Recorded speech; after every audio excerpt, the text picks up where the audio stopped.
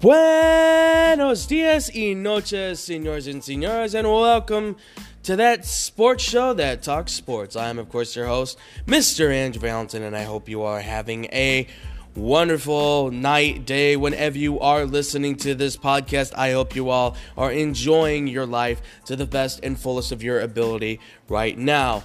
Obviously, we got some sports stuff we're going to have to get to here in the world, folks, so I hope you're ready for this one, because without further ado, we're just going to kind of jump right into this one, so off we go.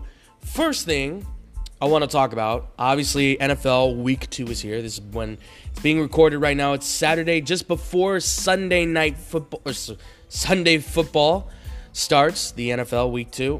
But obviously we had Thursday Night Football, so I kind of want to get into that one real quick, because obviously we had a matchup that many of us, I think, believed was not going to live up to the hype, but lo and behold, somehow, some way,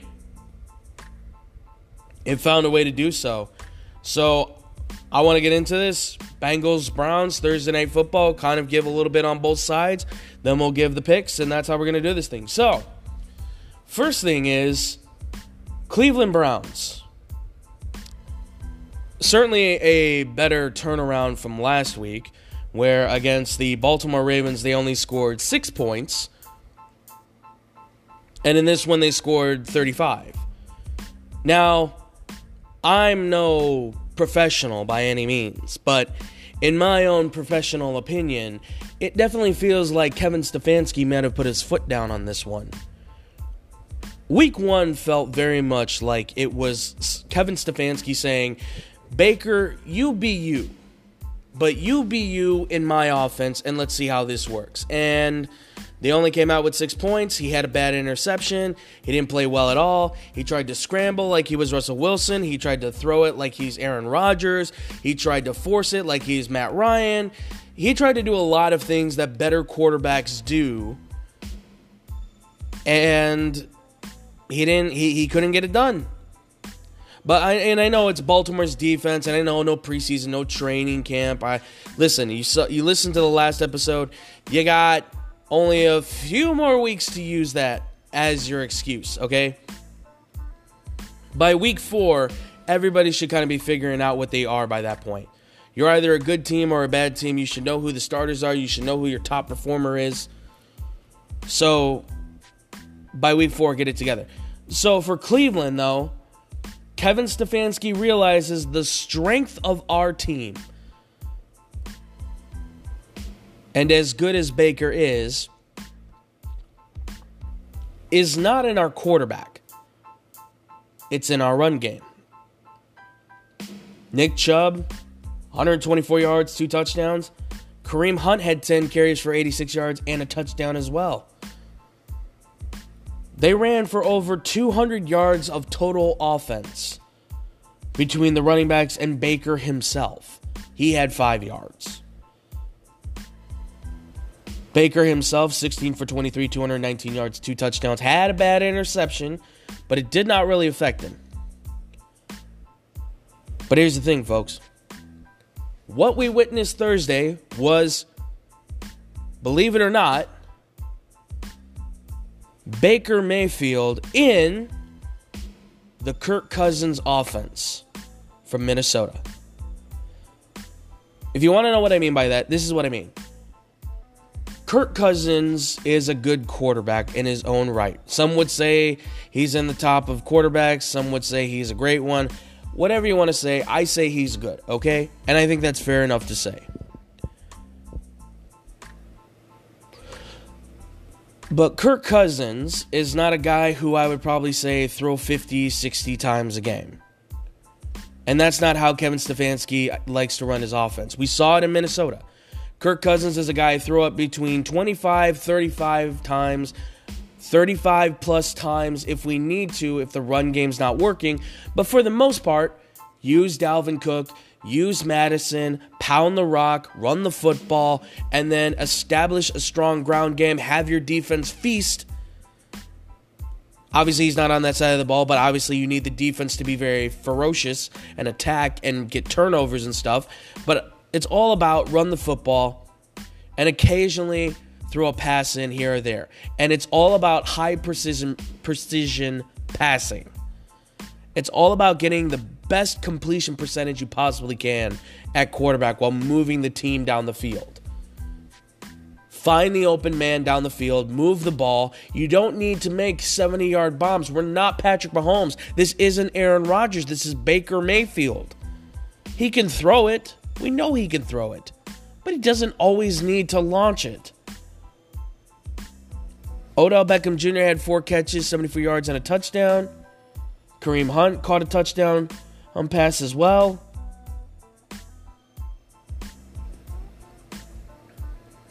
Like, Cleveland just showed everybody what they can do in this Stefanski offense.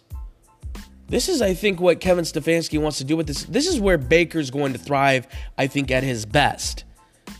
It's not trying to be a carbon copy of Kirk Cousins, but it's playing in the same style that Kirk Cousins does. You don't always have to sprint, roll out, and try to scramble and run around and beat your opponents. Cleveland's seen that multiple times before. They saw it when it was at its worst, and it was called Johnny Manziel. You don't need to do that. You need to just find yourself in the pocket, throw the football to OBJ or Jarvis Landry and Austin Hooper and Kareem Hunt and Nick Chubb. Find your open targets, get it to your guys, move the ball down the field with the run game, and however you score touchdowns is however you score touchdowns. I get it. You want to put up some big, gaudy numbers. The passing attack is the new thing now that runs in the NFL. But look, if you have an established running back in the game like Nick Chubb, who I would argue right now, you could say is a top 10 running back in the league, and is maybe, I would have to say, the best player on their team offensively. I get OBJ is a top 5, top 10 wide receiver. I get that Baker Mayfield is the quarterback and sort of the face of the franchise. But Nick Chubb has already proven the last 2 seasons, I think, that he's the franchise player. Right? I think he's well established himself as that kind of guy.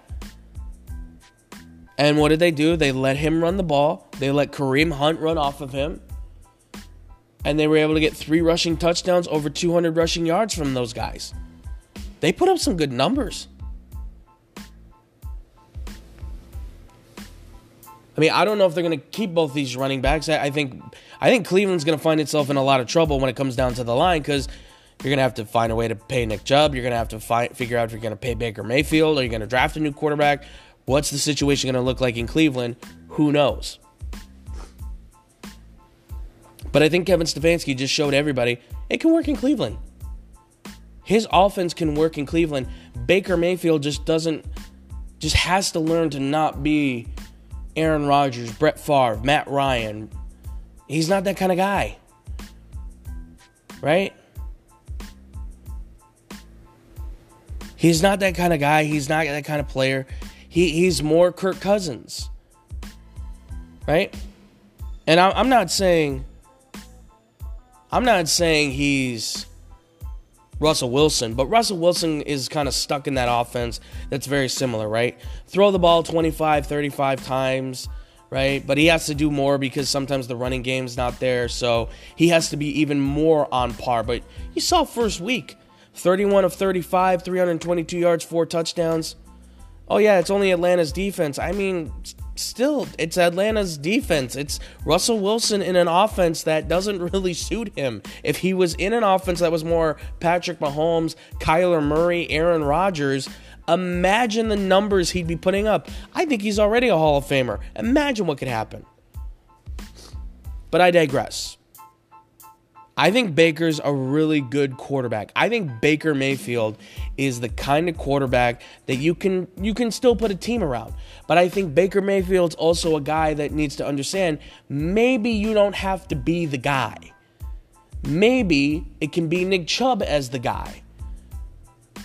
And then you're just kind of a nice supporting cast role player. Obviously, that's a little hard, I think, for quarterbacks to take in. But look, for what I saw from the Cleveland Browns offense, it was good. Defensively, they sacked Joe Burrow 3 times. They forced him to fumble, right? I mean, those guys played really good football. They got after him. But at the same time, right? At the same time, they gave up a ton of passing yards. Right? And we're going to get into that one here real soon. Okay? With the Bengals. But look, I like the way that Cleveland's kind of starting to trend. After this game, there could be some big positive things. I think the problem that Cleveland has right now, they have a quarterback that wants to be the star when the running back's really the star of the offense. They have a wide receiver in Jarvis Landry that I think has a great rapport with Baker Mayfield, but the wedge that's been driven between them is Odell Beckham Jr. because now you got a star receiver who wants to see the ball all the time. So now Jarvis Landry and Baker's rapport gets scratched because Odell Beckham Jr. wants to get the ball all the time, and he's a personality that I don't think he and Baker work well together. I think he's driving Jarvis Landry nuts. I think he's driving Browns fans nuts. I know he's driving football fans nuts. The offensive line looks like it's certainly a lot better, but it's the defensive side of the ball. Pass rush doesn't seem to be a problem. Linebackers don't seem to be a big issue.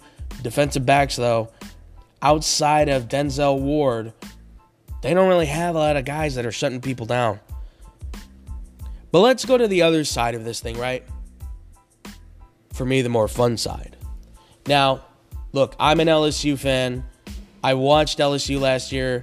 Cheered them all the way to the national championship. Love Joe Burrow, big fan. I'm probably buying a Bengals jersey very soon. That's a guarantee. I'm going to probably be buying a Bengals jersey here soon. I don't think they're going to a Super Bowl. I'm not changing my fan base. I still love the Bears. But here's the thing, folks, that you have to remember. Joe Burrow, going all the way back to the time when he was in high school. Low 4-star recruit. Comes to Ohio State, battles for the backup job to J.T. Barrett. J.T. Barrett goes, he's getting a chance to possibly start. Here's that Tate Martell, the 5'11", 210-pound quarterback that was recruited after him, is probably going to get a better shot over him. He transfers to LSU, has a decent average season there, ends up having one of the most explosive offenses we've ever seen in college football history in his senior year at LSU, and wins the Heisman Trophy. Becomes the number 1 pick by the Bengals, goes into his first week, doesn't really play too well, but shows the quality of being a starting quarterback in the NFL. But they still lose that game, right? And then goes into this game. It is week 2, Thursday night, short week for him. Rookie quarterback, no preseason, no training camp. Still a fairly new head coach. Not a lot of weapons on this team. Bad offensive line. Defense that is currently trying to rebuild. All of that considered, Joe Burrow showed me, and I think everybody else in the country, who he is. 37 of 61. 61 passes. What quarterback throws 61 times? That's like a pitcher. I would equate that to like a pitcher throwing a ball 130 times in a game. You wouldn't dare let your pitcher do that. That might be a little excessive. But 61 times, a rookie quarterback, number 1 pick, short week, no preseason, no training camp, still fairly new head coach, tired-looking team, bad-looking team, and he still completed 37 of his passes to set a record for rookie quarterbacks in the NFL. 3 touchdowns, not a single interception. Fumbled the ball, yes, got sacked 3 times, but still had a passer rating of 90.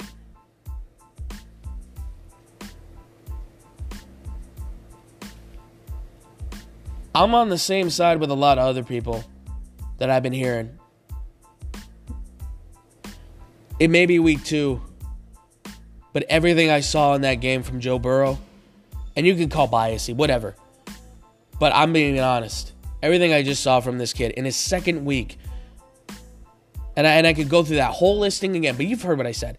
In his second week on a Thursday night game against the Cleveland Browns, he went in there and looked as good as any starting quarterback in the league. Got sacked, got hit, fumbled the football, did all these things that we kind of were like, oh, I don't know about that one, Joe. And he never flinched. You realize that? He never flinched. He never once showed a single sign of being worried, of being upset, of being tired, of being beaten up, anything like that. He walked to the sideline, he walked to the huddle, and then afterwards went to the sideline, got on the bench, and he just looked as stoic and as confident as ever. Cheering on teammates, telling them, come on, guys, we're going to get this. We're going to win this game. Let's go. Let's pick it up. Come on, we got this. You can see the difference in how the two quarterbacks have interacted, right? They're polar opposites. They really are. Joe Burrow's the kind of guy that is cool without being cool, right? He puts on a jacket and you look at him and you go, that's a nice jacket. And he just wears it well because he just doesn't, he's cool without being cool. He's got good quarterback face. He's confident. He looks cocky without being cocky. That picture of him smoking the cigarette after they win the national title, the cigar, excuse me, that's a baller picture. That's a poster picture, okay? That's what that is. Baker is more of the quarterback that I feel like he's got to get in front of the media. He's got to do the social media thing. He's got to be more vocal. He's got to be more expressive, right? And look, there's nothing wrong. They both had incredible stories on getting to college. Baker was a 2-star recruit, walked on at Texas Tech, got hurt, started, got hurt. Patrick Mahomes took over. He walked away, walked on at Oklahoma, got the backup job behind Trevor Knight, then got the starting job for 2 years, won the Heisman Trophy, number 1 pick. They both have very similar stories. They both become number 1 pick, Heisman Trophy winners. The only difference is where they played, how they were recruited. And then Joe Burrow just ended up being the one that won the national title. Baker had his shot, but obviously he never had the defense to back it up like Joe Burrow did. Joe Burrow just had a little bit better defense than Oklahoma did.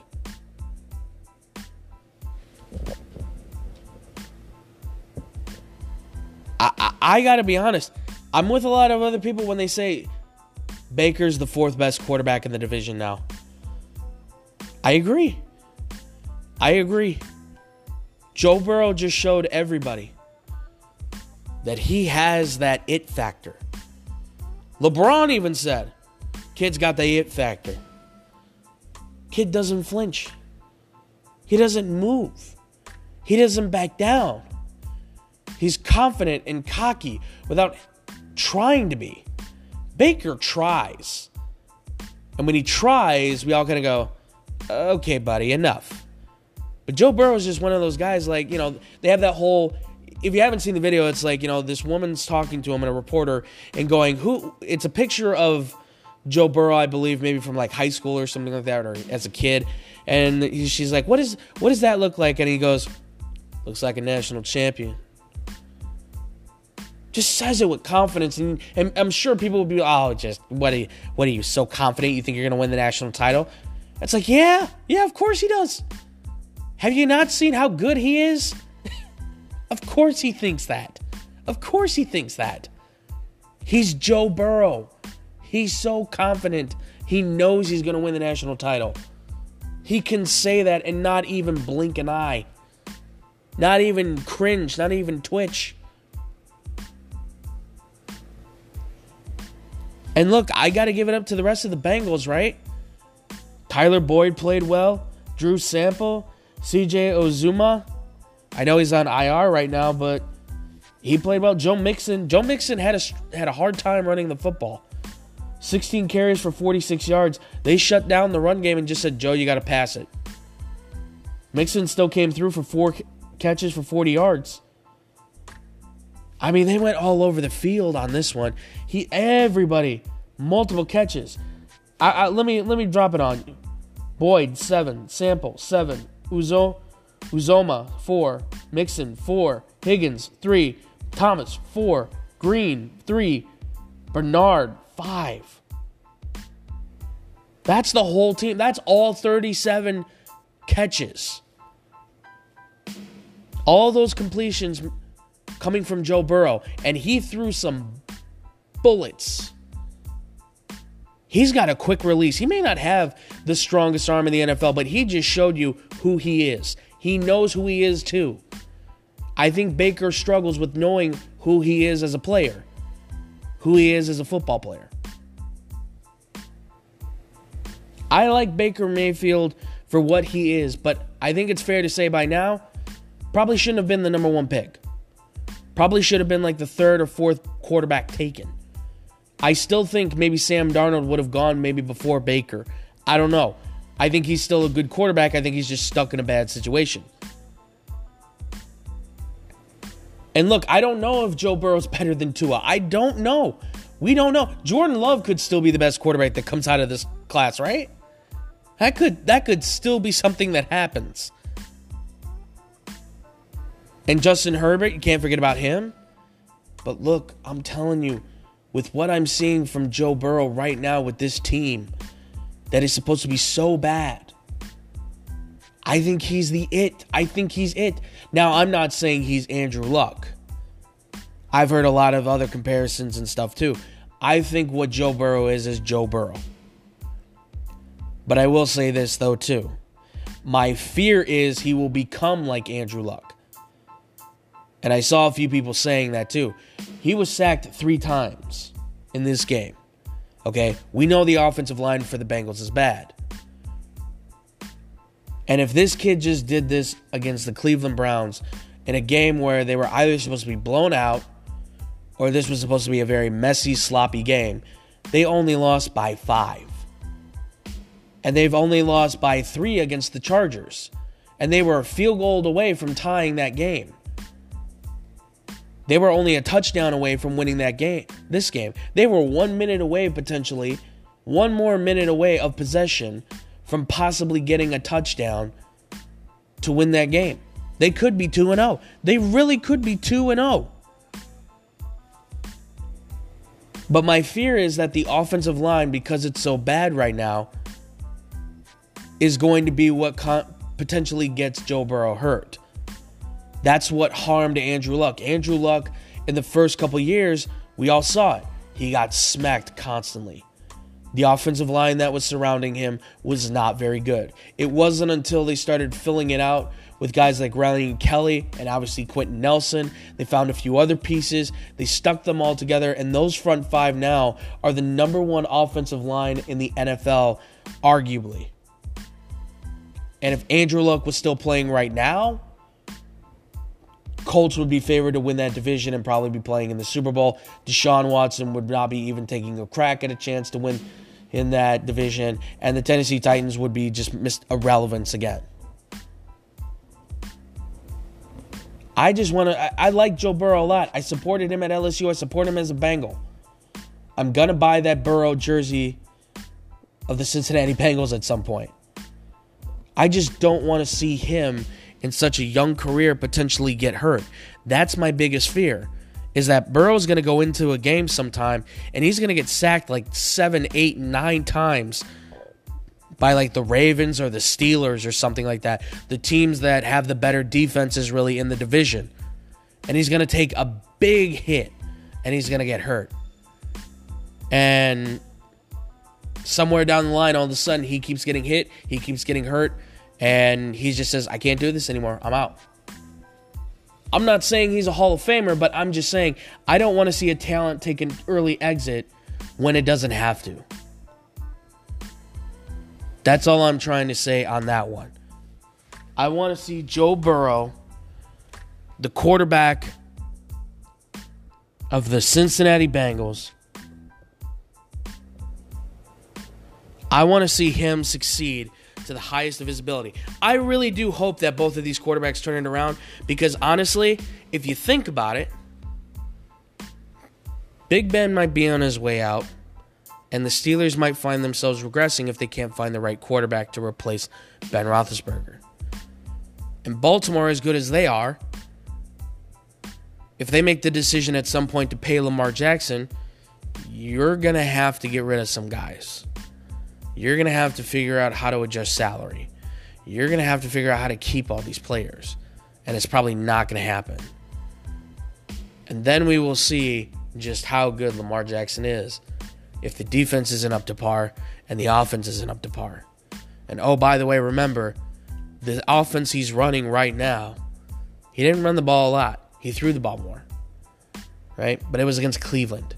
And we saw what Cleveland's passing defense looks like now against Joe Burrow. But imagine what it's going to look like against better teams. Just saying. And that running defense for a quarterback can always get them hurt. Kaepernick, Griffin III, we know what happens. It gets figured out. Guys get hurt. Guys stop doing it. They get exposed. Look, I liked this. I liked this game a lot. I really did. I think this has the potential to be one of the games of the week. I think it really does. Now, obviously, there's a whole other set of games that still have to be played, but I think this game has the potential to be the NFL game of the week. This was an incredible matchup. This was a great game. I'm glad to see the Browns offense starting to click. I hope all the best for their defense. I think Joe Burrow is the real deal. I think he just proved it. And all I do is hope and pray that they're going to do everything they can to make sure he is well protected and heavily invested in by getting him all the receivers and offensive linemen he possibly can and getting that defense to par. And I'm telling you right now, give it some time, and the Bengals will be back in that conversation of a team that can compete on every level. I'm telling you, it's going to happen. It's just a matter of time. But a great game, all nonetheless. All right. So, obviously, we have NFL picks that we do have to get to. So, I'm going to get to these really quick. So, obviously, Thursday already happened, so we're not going to give the Thursday matchups. Wasn't able to get to that one for the podcast. Do apologize. But doesn't mean we can't do the rest of these, right? Does not mean we cannot do the rest of these, folks. So, let us get to it.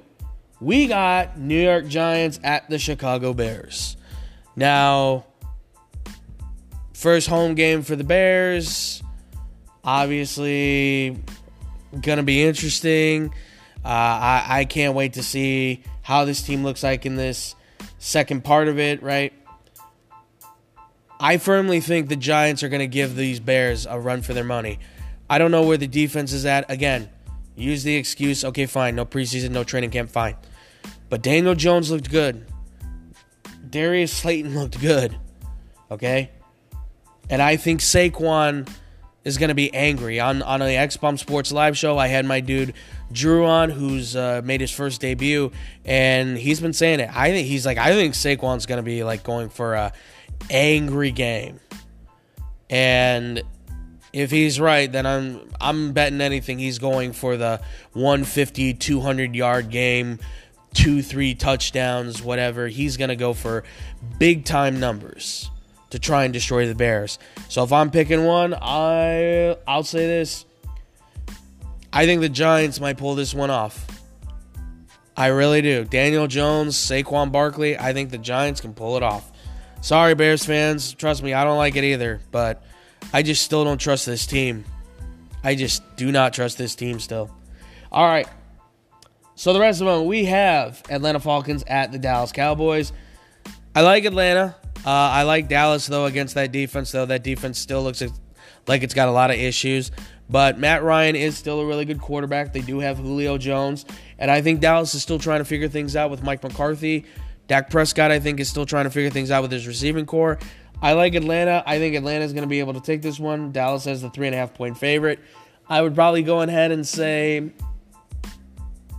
yeah, you know what? I will go with Dallas on this one. I think Dallas can get this win against the Atlanta Falcons. But keep this in mind. I think it covers the numbers. I think they're close on this one. I really do think they're close on this one. All right, Lions at Green Bay Packers. Detroit Lions last week, obviously, we saw what they were. They had a lot of issues against the Bears, but they kept it kind of close.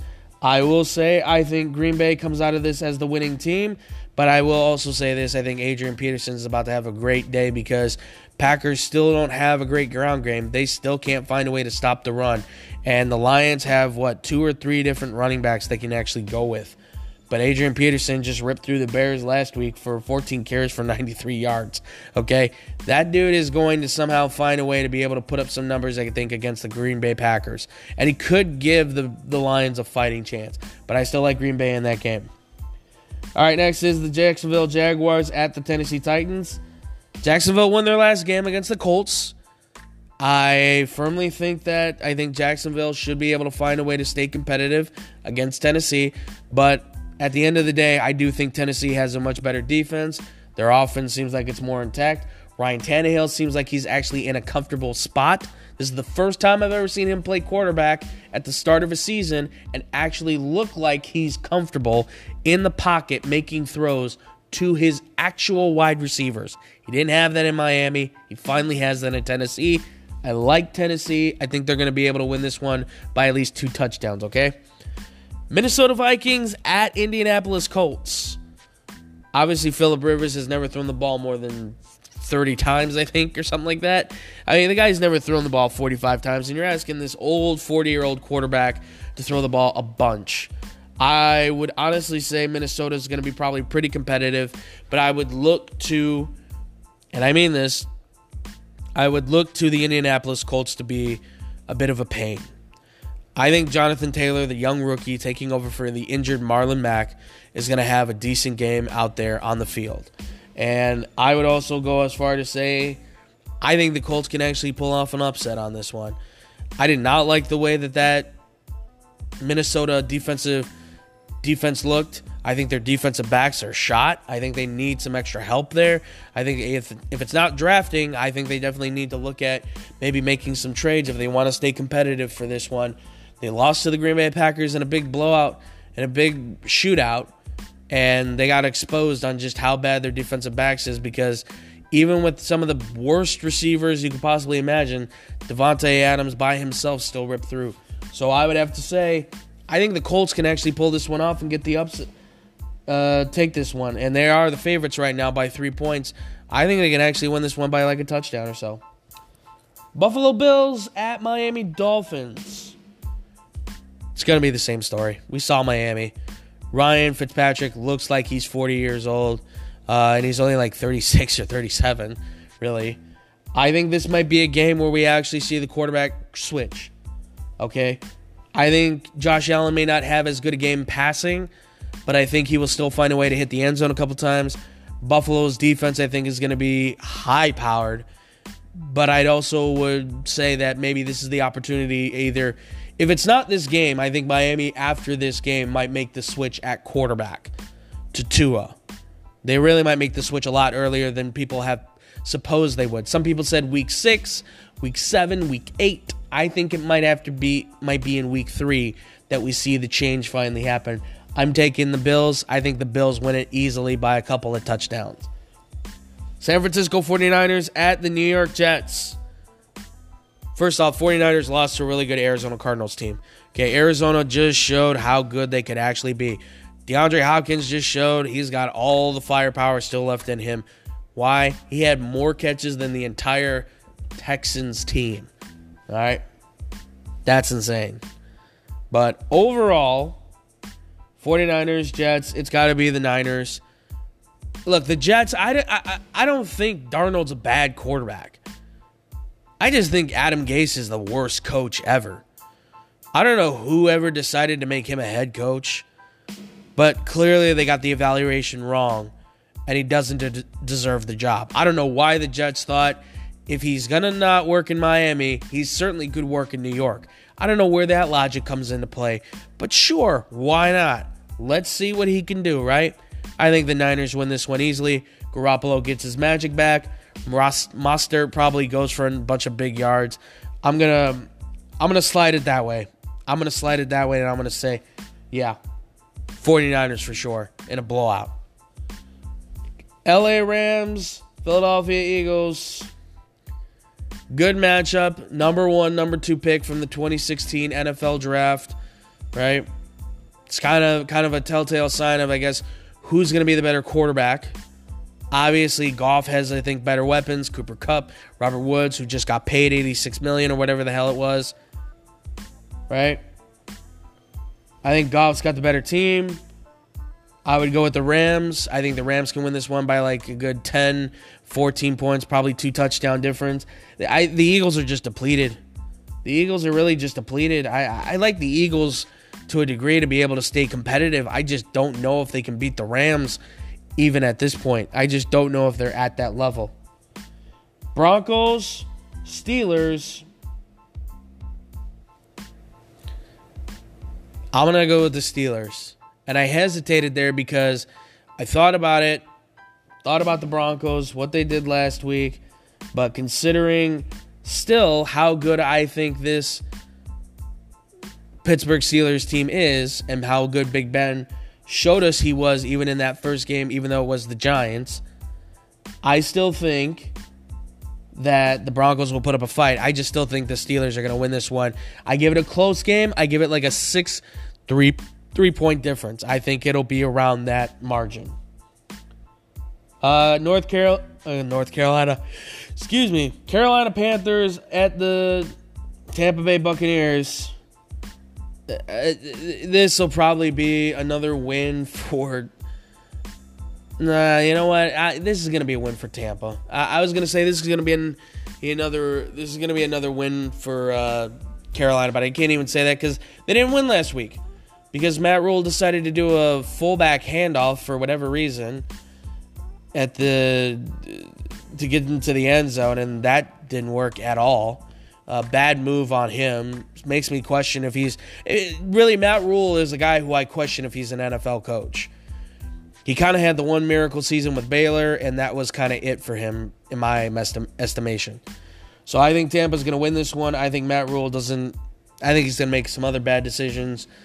I think Teddy Bridgewater will play well. I think Christian McCaffrey will have some big numbers. But I think Tampa's finally going to get themselves back in form. Mike Evans should be good to go. I think Godwin might be out, but I trust Tom Brady to still be able to make adjustments with or without certain receivers playing and all that. So I take it to Tampa. Washington football team at the Arizona Cardinals. Kyler Murray put on a show in the first week, and I still stick with him. I think Arizona's going to win this game. I like Washington, don't get me wrong. And Ron Rivera did one hell of a job coaching that Washington football team against the Philadelphia Eagles. Sorry, Washington football team is just such a silly name. But they're 1-0. Both these teams are 1-0. But I like Arizona more than I like Washington. I'm going to take the Cardinals over Washington for this one. Again, a lot of it really just comes down to the Washington Redskins, or the Washington football team just needs... I think they just got a little lucky with Philadelphia. I think they're about to hit some matchups, though, that are really going to show just how bad this football team is. But Ron Rivera could fool us all because he's still a really good coach. Kansas City Chiefs at... It's not San Diego, jeez. Los Angeles Chargers. Like the Chargers, think they can compete, but it's Kansas City. Patrick Mahomes is still the best. They have the best quarterback. They have the best receiving, one of the best receiving cores. They have a decent offensive line. The defense could be a little bit better. And I'm telling you, Clyde Edwards-Helaire, that kid, I think he could be up for Rookie of the Year by the end of the season. As long as he's not taking a lot of big shots. But you've even seen, that kid can run. That kid can run. So I'm taking Kansas City, and I think it'll be close. I think it can be close. But close is relatively to say like a 13-point difference for Kansas City. That's all I'm going to say for that. Baltimore at Texans. I'm taking Baltimore. I don't think Deshaun Watson has the weapons in Houston. I don't think the defense is as prepared in Houston. I think a lot of those guys are, if not older, they're banged up, they're injured, they're still trying to recover. The lack of preseason obviously could play into it, sure, but I still take Baltimore. I think their running game will be a lot better. I think they'll be a little bit stronger on the passing game. Again, they're going to show their stuff. But ultimately, I'm taking the Ravens. I think it's going to be like a good, solid 16, 17-point difference between these two. New England Patriots at Seattle Seahawks. This is the last game of the night and Sunday. This is the big matchup I'm waiting for. Russell Wilson versus Bill Belichick. No longer is Tom Brady there. He's now going one-on-one with Cam Newton, who he's really fond and really good friends with Cam Newton. He was a big supporter of bringing Cam Newton to Seattle as a backup. And so I'm really interested to see how these two are going to match up with each other. I'm really interested to see how Bill Belichick can play against Russell Wilson, because Russell Wilson has pretty much owned the Patriots except for the Super Bowl, which the interception by Malcolm Butler was unfortunate, but it happened and the Patriots won that matchup. Otherwise, Russell Wilson's been huge in beating the Patriots. Now, Stephon Gilmore's still playing. The defense is still very good, but I'm still taking the Seahawks. I like Russell Wilson. I never want to doubt him. He is truly, I think, the best quarterback in the NFL. Maybe the best NFL player all around. Pound for pound, I would say right now, he's the best football player in the NFL. And I don't think that's unfair to say. I think that's very fair to say. And finally, the Monday night matchup. New Orleans Saints at Las Vegas Raiders. Raiders played well. Derek Carr played really good. He played efficient. 22 of 30. Had a touchdown. Josh Jacobs, though, man, 25 carries, 93 yards, 3 touchdowns. He put it in the end zone. He found a way to get in. He fought for those yards. I got to give it to him. I think the Raiders have something there. However, it's the Saints. And I think Drew Brees is still getting into form. Now, they don't have Michael Thomas. No Michael Thomas. He's going to be out, what they said, for several weeks, which sucks because he's on 2 of my fantasy teams, because I thought, big year for Michael Thomas, got to be. And not looking like that's going to happen. So, with Michael Thomas obviously out, I still think Drew Brees is going to be able to pick up the slack for where Michael Thomas is not going to be. But I leave a little leeway for the Vegas Raiders. Las Vegas may have an opportunity with no Michael Thomas to say, okay, we kind of match up a lot better now. It's still Drew Brees. It's still New Orleans. Their defense is better, I think. But I think they match up a little bit better in that regard. So those are the picks for the week. I hope you guys get them in time. I hope you guys get them right. If you need any betting tips, don't come to me. I don't win a lot. Whenever I do bet, though, I try to bet on the things that I think can actually happen. I won on the horses in Kentucky Derby. Made some good money. Other than that, don't count on me for anything. All right. Excuse me. So I want to finish this up with talking about a topic that I, myself and many of my other individuals who do X-Bomb Sports, we've kind of been intrigued with, and that's the college football scene. Because right now in college football, there is a massive overtake that's happening right now with what's been going on for the college football scene, which is, let's trail it all the way back where pandemic's happening, decisions need to be made, and teams might be opting and all that kind of stuff. Big Ten, Pac-12 say they're opting out, going to maybe play spring football. SEC, ACC make their changes, say 10 games, conference only. ACC is going to do 11. They add in Notre Dame. SEC says 10-game conference only.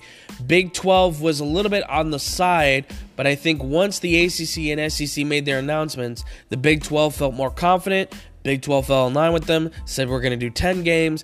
The season's now gone on. We're in week 3 now. That just passed by this Saturday.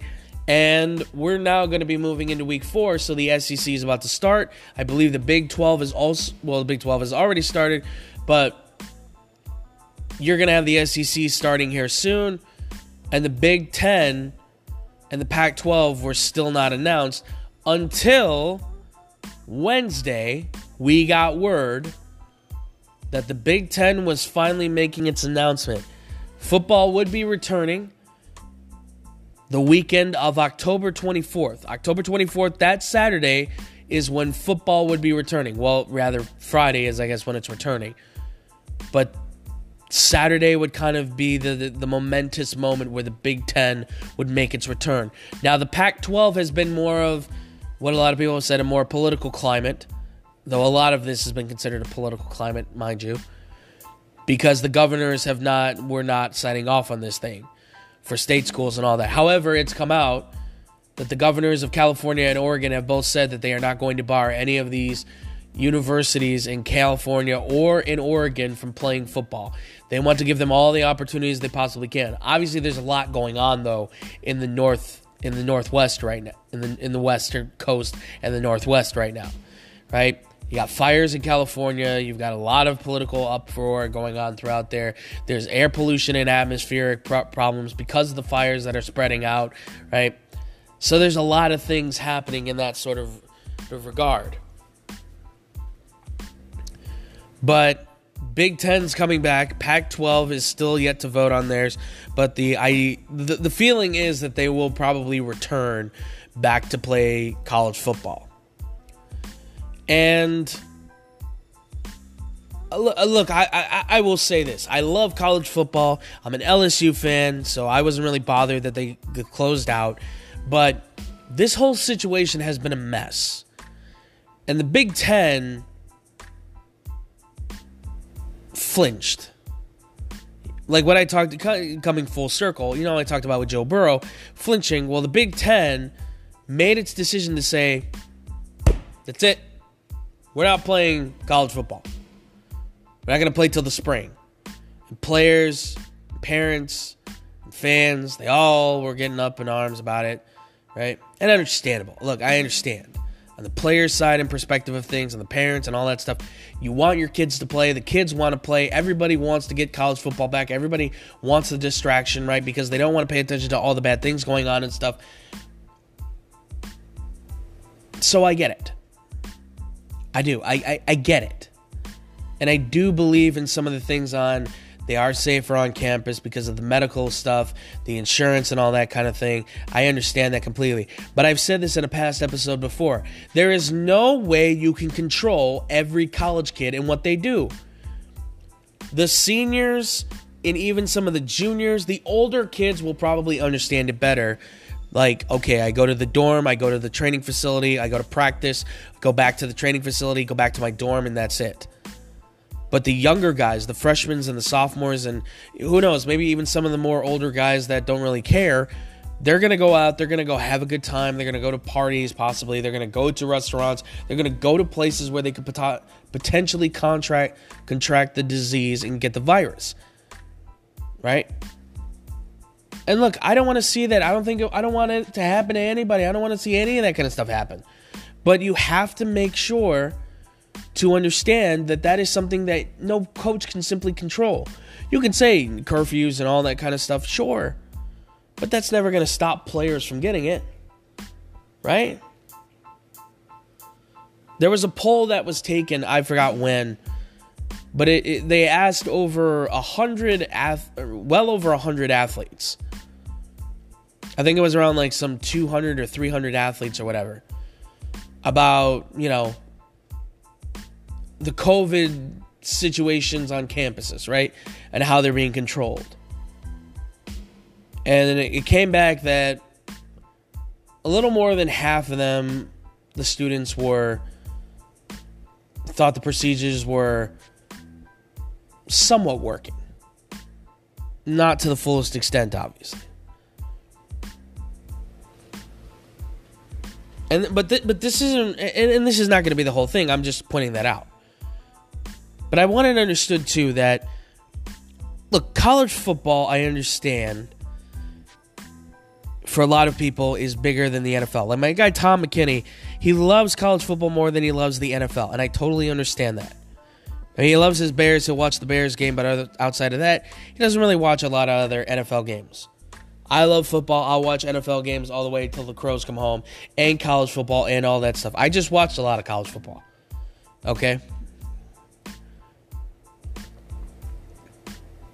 But, and look, I understand people in this country want a distraction. I think, though, using sports as a means to try and distract yourself from what's going on in this country, all the things, be it the virus and all of that, I think is kind of a cop-out. And that may make some people mad, but at this point, I don't really care.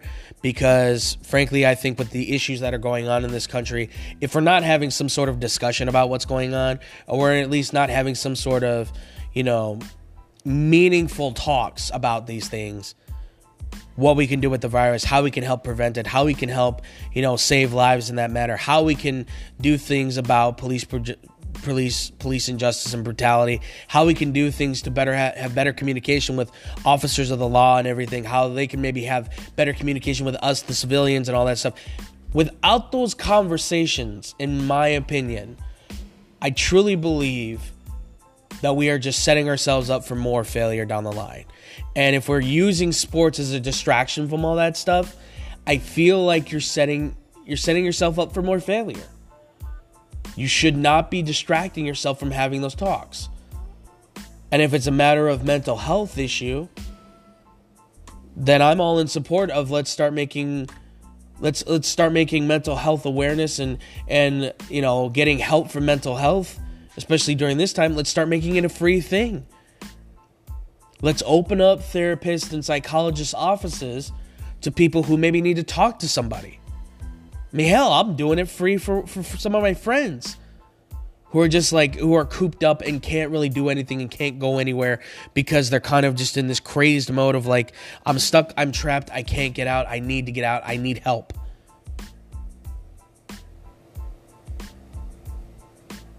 But aside from all that, the Big Ten flinched and showed everybody player safety means nothing. Money is everything. I understand these are football kids. And look, I was probably of the same mindset. I will die for this sport. I will die doing what I love. Blah, blah, blah, all that stuff. That's fine. That's cool. Whatever. But I want everybody to kind of keep this in mind. Because if anybody says out there that a college football player didn't die from COVID, let me read you this one. This comes from NBC Sports. Jermaine Stevens, a football player at California University of Pennsylvania, and he's the son of former Steelers first-round pick, Jermaine Stevens Sr., died at the age of 20 of what was initially described as COVID-19 complications. However, was later said to be unconfirmed.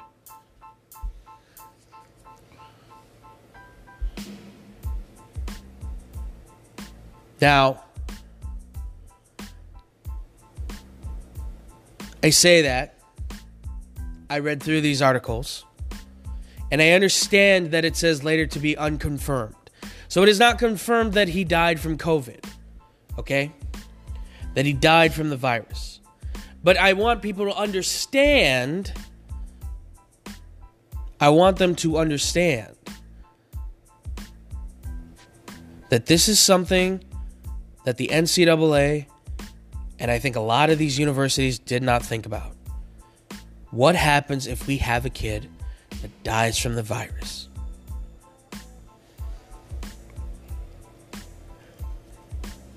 Because even though it says, but was later to be said to be unconfirmed. Well, what if it later comes out that he was sick from the virus and he did die because of the complications to that? What happens if that happens?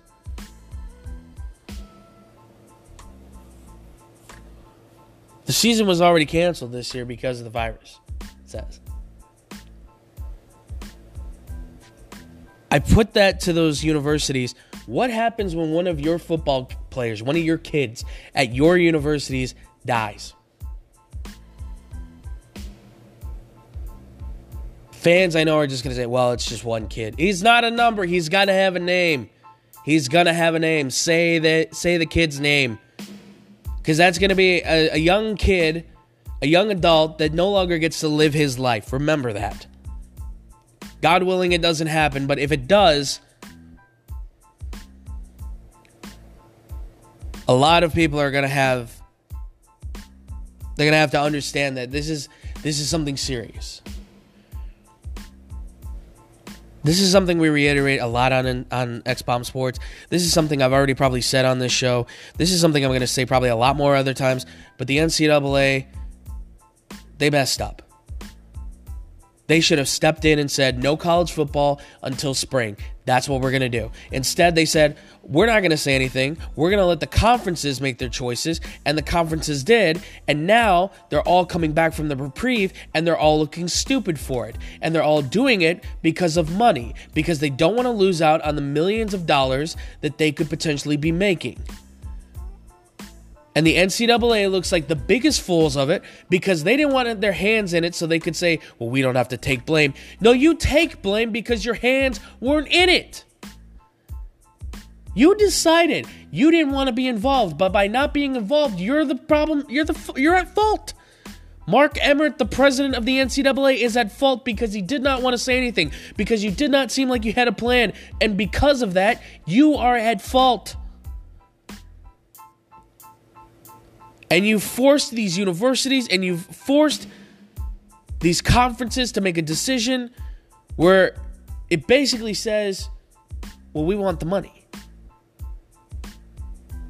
I'm not saying that these kids can't be safe. I'm not saying that they can't be that they can't be okay, that this season can't go well. But I'm saying that you've caused a mess now. Because now the Big Ten says we're only playing 8 games. The Pac-12 is probably going to say we're only going to play 8 games. So now you've got one conference playing 11. You've got 2 conferences playing 10 games. And you got one conference playing 8 games. And that's not including championship games. How are you going to deal with the rankings? How are we going to do this? How are we going to figure out who's going to play for the national championship? How are we going to figure out who's going to play for the college football playoff? The committee is going to have their hands full. And this all goes back to the NCAA. All they had to say, all they had to do was come out and say, no college football. Wait till the spring. Okay, fine. But they didn't want to do that. They didn't want to be the ones to shut it down. They didn't want to be the ones to shut their money-making printing machine down. Because they know the minute they would have done that, all that money goes out the window. For everybody, including them. College football really is the biggest, it is the biggest scam in the world. College, universities, I'm all for higher education, absolutely, 100%. Everybody should be able to get higher education, I think. Because that's the only way we advance in society. That's the only way we go forward is by learning and getting better and getting stronger in our minds. But these universities, they just want to prove. No college football, no college basketball, no money.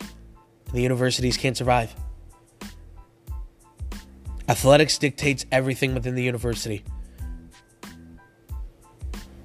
The NCAA is slowly making itself a dying entity. Because I'm telling you right now, if every football kid decided to just drop out of school and just go on their own and opt out and go do their own thing and hold their own practices, the scouts would not care. NFL scouts would go to where the college kids are, go watch them play and practice and do their own drills and stuff, and say the hell with these universities. And nobody would watch them. Not a single person. Food for thought on that, college kids. If you hear this, think about that. Unite together, make your own league, potentially get your own camera crew. I'll film it for you. What the hell? You do not need the universities and the NCAA. Don't let them use you. Use them in every way possible. All right, well, ladies and gentlemen, that's going to do it for me here. Well, if you want to follow me, you guys can follow me on Instagram at BoomCrewCaptain. You guys can follow me on Twitter at TheFluffyGuru. Make sure to follow us on our Facebook if you want to see more of our stuff. Facebook.com/TeamXBombSports, where we do our live show every Wednesday and Thursday. Follow us on Twitter at XBombSports and on Instagram as well, XBombSports2. Thank you guys so much for listening. This has been fun. This has been interesting. We will see you on the next podcast here on That Sports Show That Talks Sports. My name is Andrew Valentin. Love you guys all so much. And as always, much love and peace out, everybody.